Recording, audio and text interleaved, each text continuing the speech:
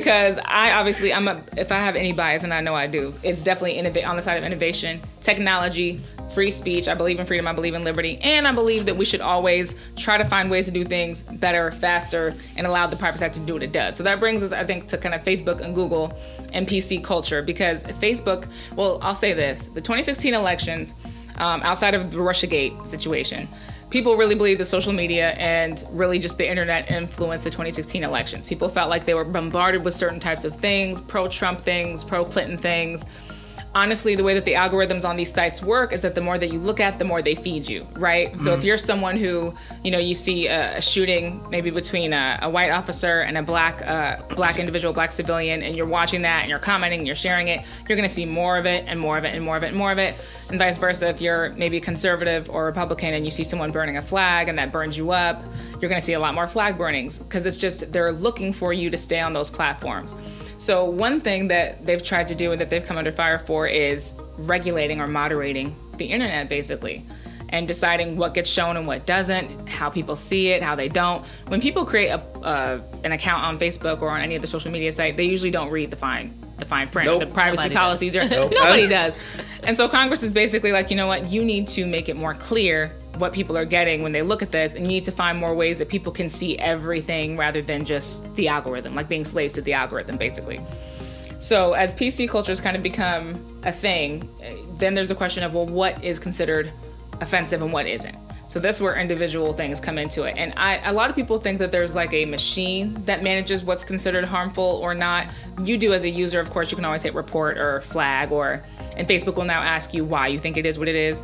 But there's actually people doing that. There's 150,000 people who work all over the world who are censorers, literally, for these sorts of platforms to decide what is and what isn't. They're doing a study about how this affected 2018 because they want to see if it changed the way people went into the elections, if it changed, their voting patterns, or even if it just kind of changed their sentiment. But I really feel like there's a growing issue or a question about whose job it is to tell you how to feel about what you see. Do you know what I mean? Like you're the user, you're the consumer. You can only be as riled up as you choose to be. But other people say that is not the case. That, you know what I mean? Like if you're fed these images, then of course you're going to react that way. Well, I don't think you can filter that. I just don't. I mean, we're in a society now where we see what we see and we react based on our emotions of what we see. And a lot of times we view videos, pictures, and before we dig into what's really going on, we've already concluded what we thought had happened. Mm-hmm. So therefore, it's no going back to change someone's mind. And I really don't see they can have as many people as they have following it. I don't see a change in it.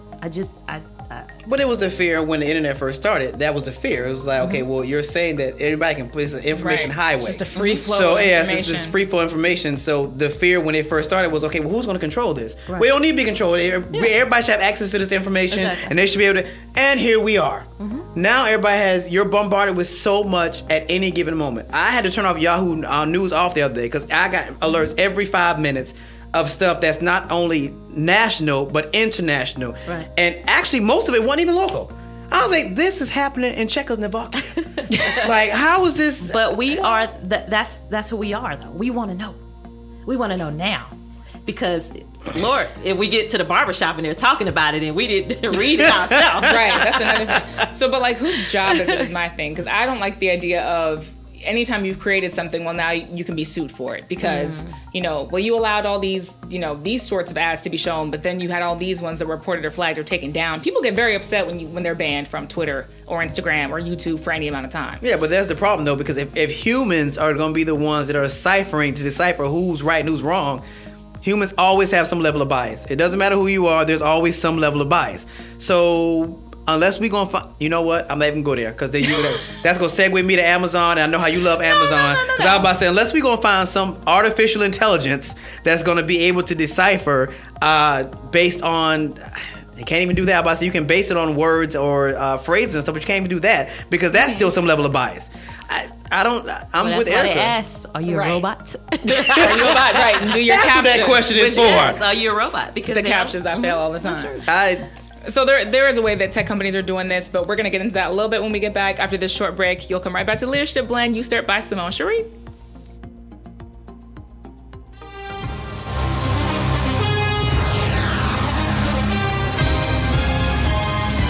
Attention sports fans, tailgate season is here, but you can't keep doing what's been done. It's time for a change. A change?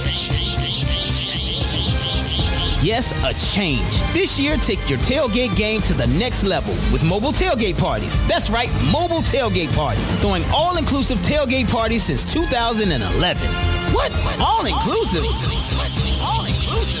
Yes, all-inclusive. Rent the ultimate tailgate party trailer for the day or the weekend. We'll even travel out of town to do your party. Throwing the best party couldn't get any easier. Our fleet of trailers range in size and price from economy to deluxe. Each trailer comes equipped with a large screen TV, coolers, audio connections for music and amplified sound, satellites to broadcast your game, a grill, and the ladies' favorite part, a private bathroom. No more porta potties for your guests. Score! Or upgrade your experience. The deluxe tailgate experience could include event consulting, a grill master, rain-ed grilling, multiple TVs, tents, chairs, a DJ, host, and more. The big game is coming, so get your free quote today at 678-516-1312. That's 678-516-1312. Or visit us on the web at www.mobiletailgateparties.net. That's www.mobiletailgateparties.net. Be the envy of the lot this season with mobile tailgate parties.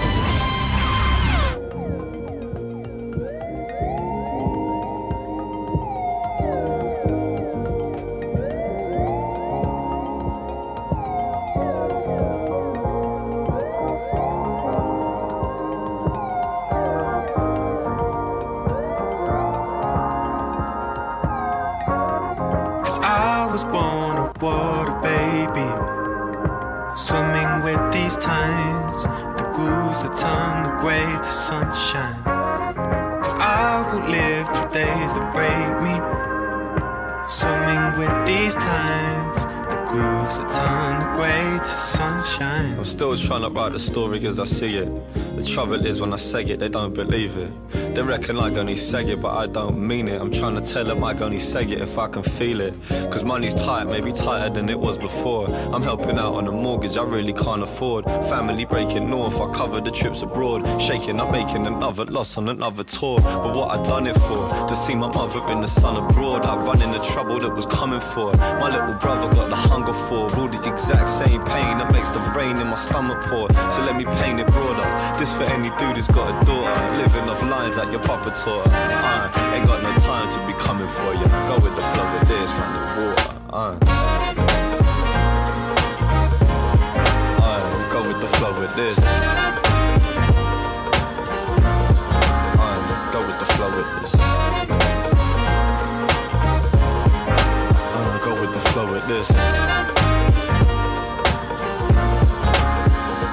Don't you worry, two leaves won't grow the same, and people might forget your name. Doesn't matter if they do. Don't you hurry, when the hot coffee pours will stain, and when the Uber left you in the rain, the time will come around to you.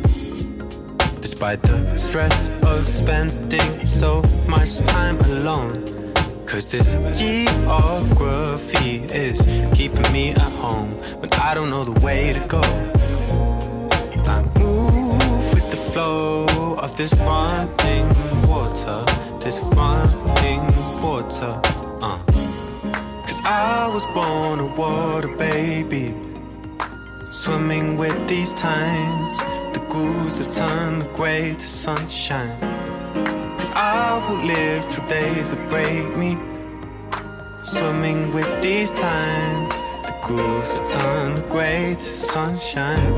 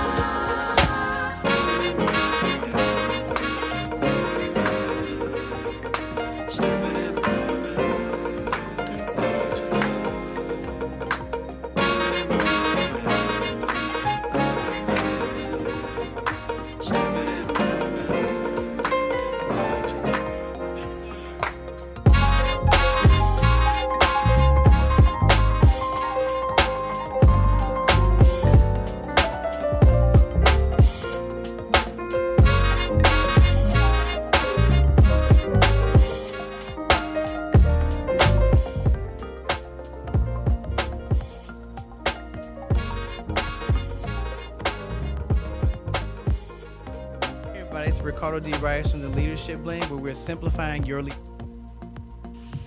All right, everybody. It's still Monday, and it's still the Leadership Blend, but today it is hosted by me, Simone Cherie. So thank you for hanging in with us so far. I feel like I should feel some kind of way about that. I don't think I do, but I feel like I should. Here's the thing. The only reason you're saying that is because Simone Cherie is such a short name, like it's 6 letters to each side, whereas you have like Ricardo D. Rice, like it's so much more to say. So I think Simone Cherie probably flows a little bit better. Made me think that you just come. Actually, I think that might make sense. It may flow a little bit better. That's all.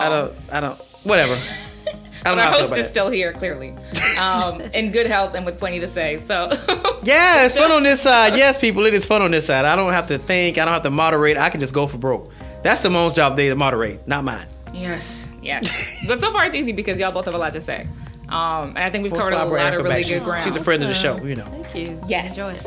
So just to kind of cap off this conversation, we were talking a lot about censorship and about social media, about the internet, about whose responsibility it is to make sure that the speech that you see is not hate speech, but that it also allows for free speech, which as citizens we're guaranteed to. So this is coming up because really, Facebook has been under fire, I think, since the 2016 election, and Congress has put a lot of pressure on all of the big tech companies, including Google because of YouTube, and Twitter, about what they basically permit to grow. So Facebook was kind of accused of allowing movements to grow, allowing groups and pages to be created where people were, were skinheads, were Klansmen, were anti-Semites, people who ultimately ended up being Russian bots, and were trying to influence the election. But basically, they've kind of said, you know what, you need to pick one or the other. You need to either be a platform and allow free thought to flow, or you need to be a publisher.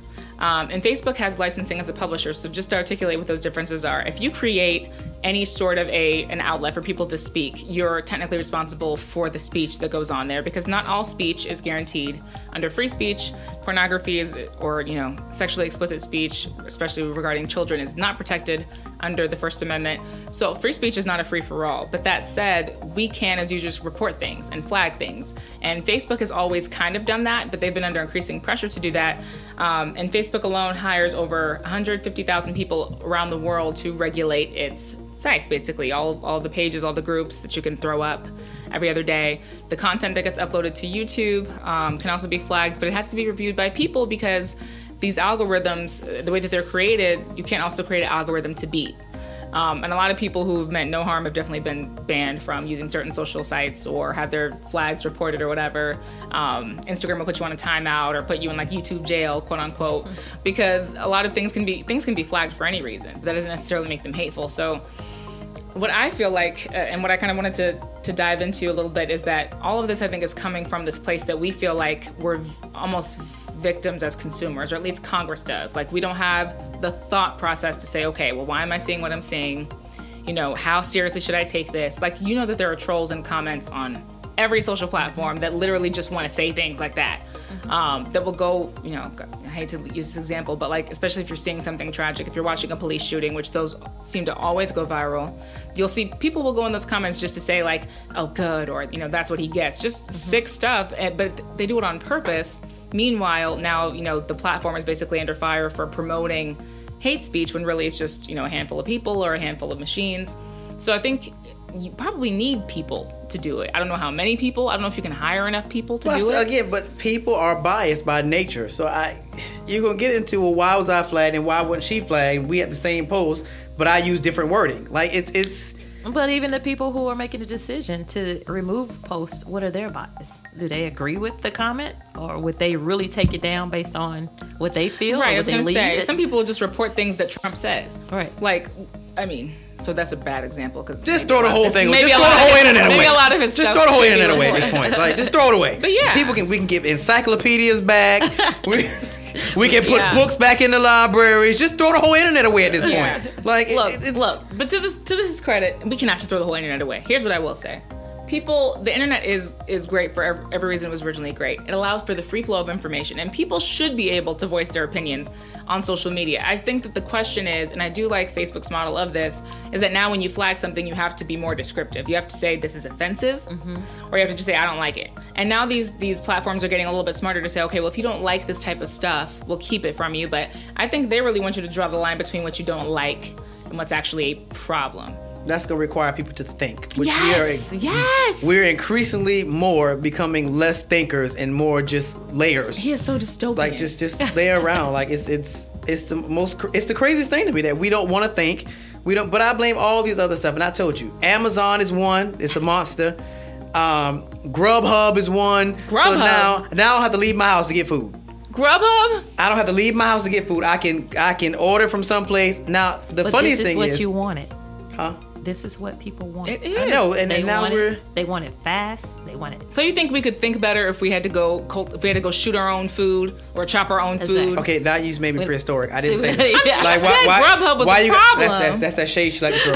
So you just gonna throw shade at me like, so now I'm Neanderthal. I got to go out there and hunt a rabbit to eat it.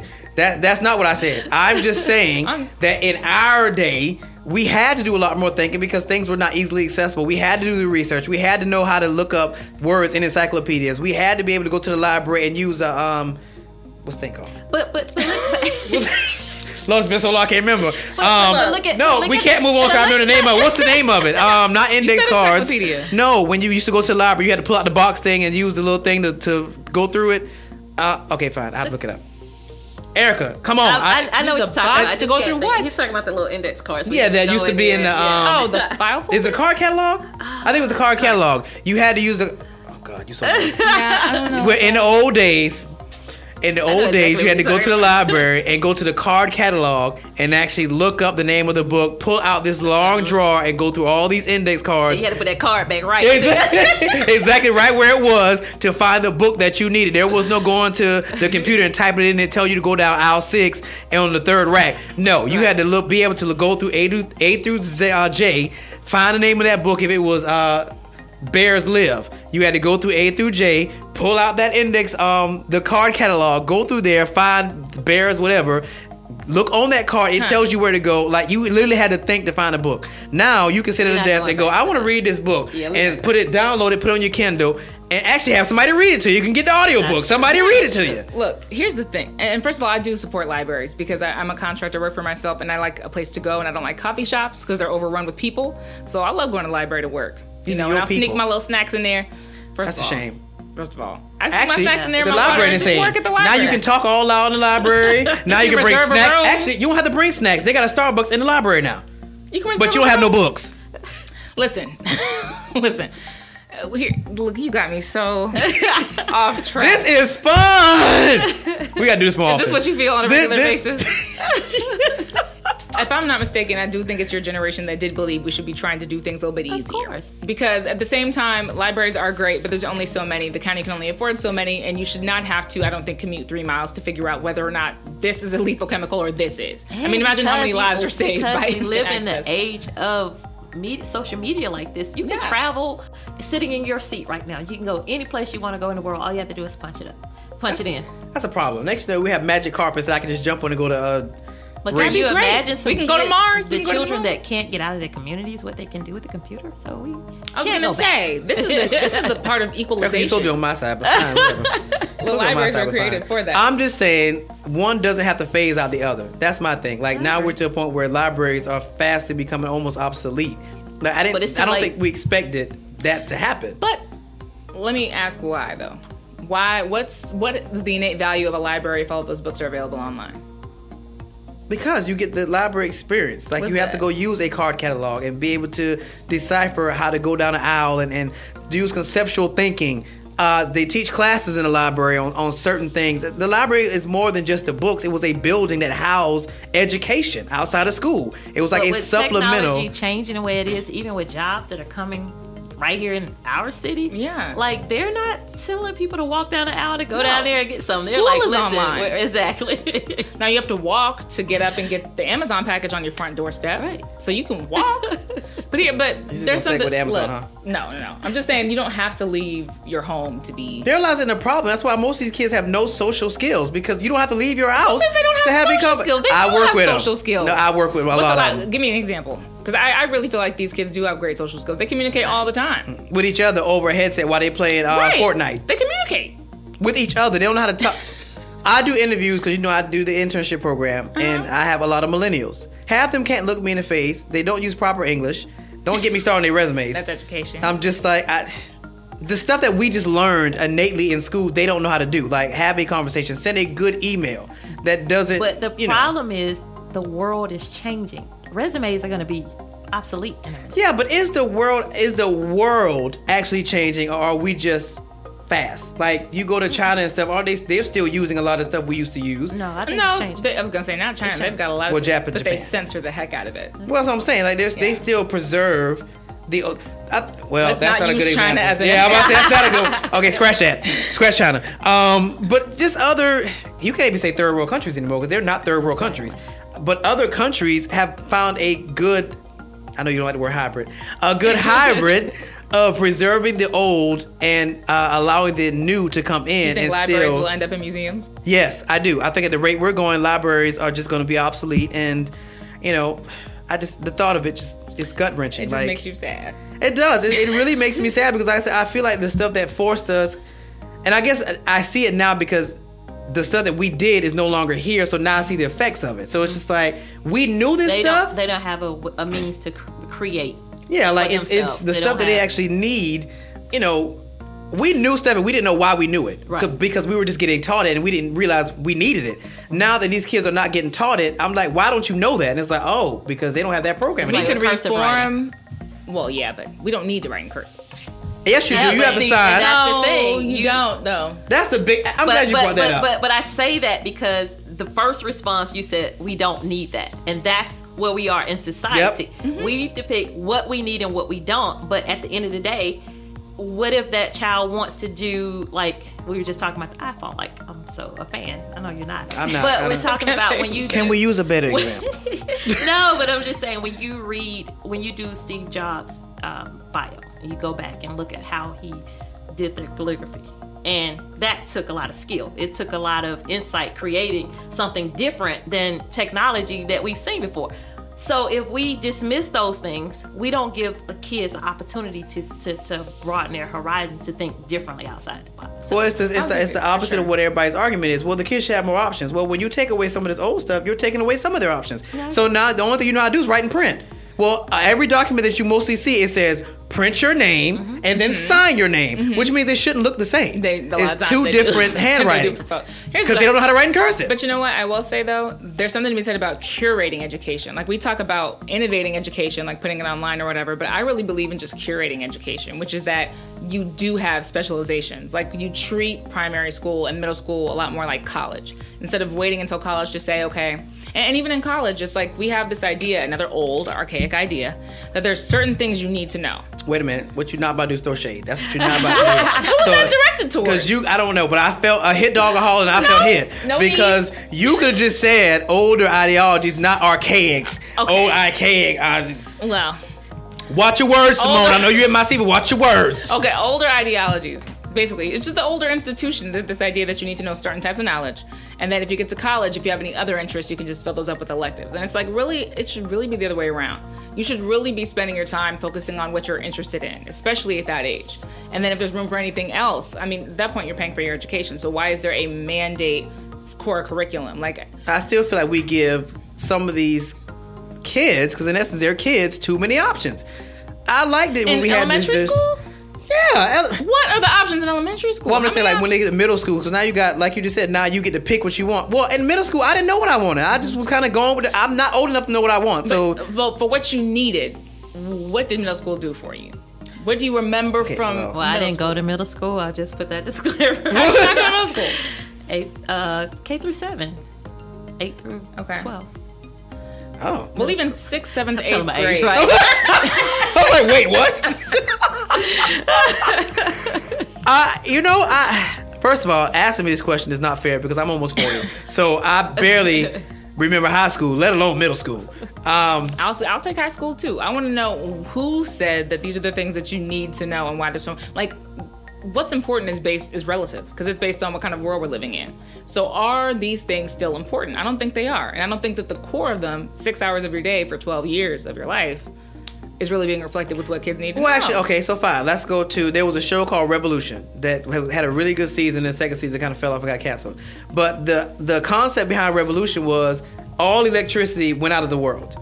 And they had to go back to the archaic times and to see people who could not survive because they knew nothing about the archaic times brought a perspective for me. I was like, yeah, we can innovate, but we still need to preserve.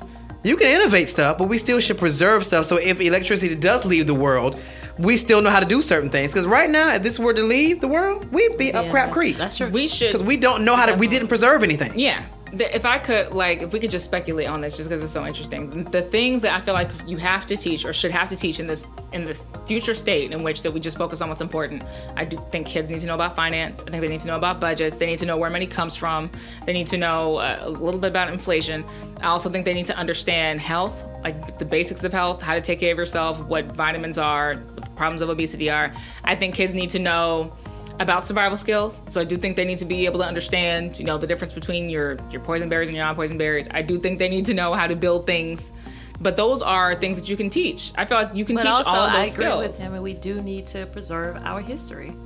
History too, We yeah. have to definitely preserve. Now 12 years of history, potentially the same history over and over and over, I don't know.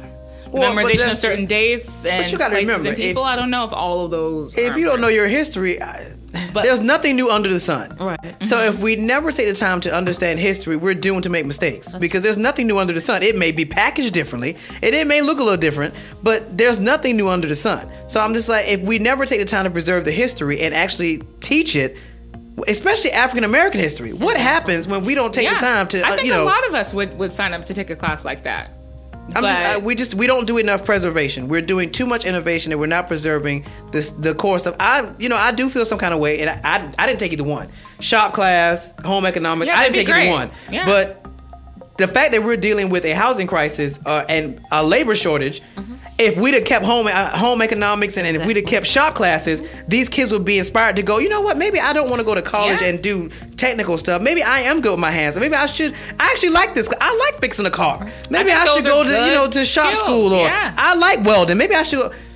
But you know why there's no room? That's why the girls should be able to go to the Oh my God, should. Erica, you can go fix my car outside if you really want Good to. point. We got some trees you can climb up. But maybe there's no room for that because we got to spend 12 years in social studies. Exactly. IBNX Radio.